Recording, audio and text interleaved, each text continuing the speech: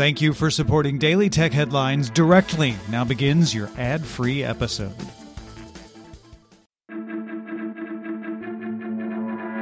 These are the Daily Tech Headlines for Monday, March 16th, 2020. I'm Rich Stroffolino.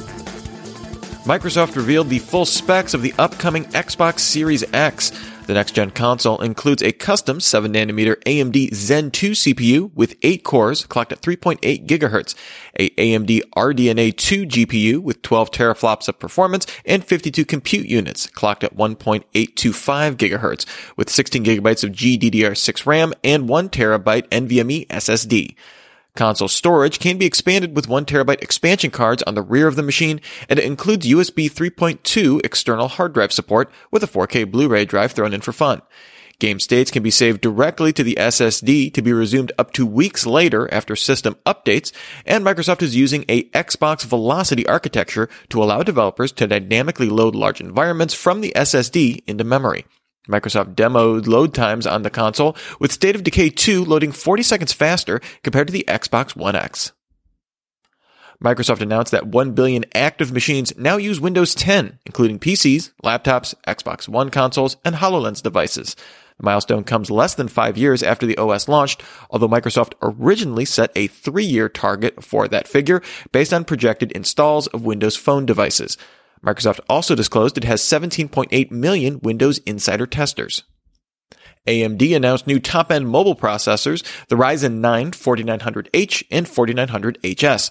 Both are built on a 7nm process, offer 8 Zen 2-based cores and 16 threads, as well as 8 GPU compute units. The 4900H has a TDP of 45 watts, a base frequency of 3.3 GHz, with a turbo up to 4.4 GHz, while the 4900HS offers a 35-watt TDP, a base clock of 3 GHz, and a turbo up to 4.3 GHz. Both are expected to hit the market in Q2 2020. Alphabet's Verily subsidiary launched its pilot COVID-19 screening and testing website on Sunday night. The site is limited to the San Francisco Bay Area and requires sign-in with a Google account. The site allows those 18 years and older to take a screener survey and can direct people to available mobile testing facilities based on capacity in San Mateo and Santa Clara counties, with test results available in a few days. Verily plans to scale the site to other areas as more testing kits and sites become available. The U.S. Federal Communications Commission announced the Keep Americans Connected pledge, signed by dozens of telecom providers who agreed not to terminate service or assess late fees on customers and businesses over the next 60 days and open Wi-Fi hotspots to any American. FCC Chair Ajit Pai also urged telcos to take further steps on their own, like relaxing data caps, which AT&T, Verizon, T-Mobile, and Comcast have suspended for the next 60 days.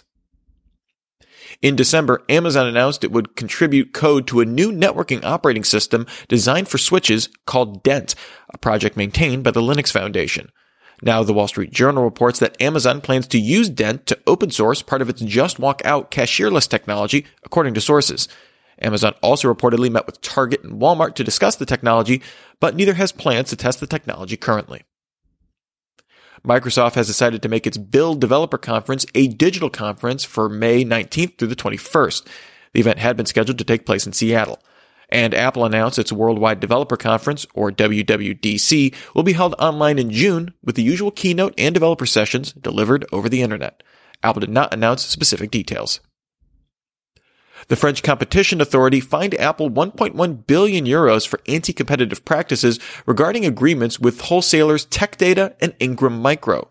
The ruling found that Apple and the two companies agreed not to compete with each other, that Apple stopped some premium resellers from lowering prices, and unfairly limited supply to other resellers. Tech Data and Ingram Micro received fines of 76.1 million and 62.9 million euros respectively. The complaint that sparked the probe into Apple's practices came in 2012 from premium reseller eBiscus.com.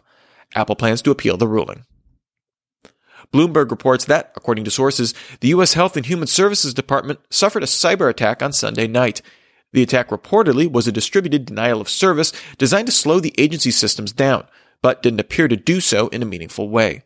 It doesn't appear that any data was lost or exfiltrated, and it's unknown what party was behind it.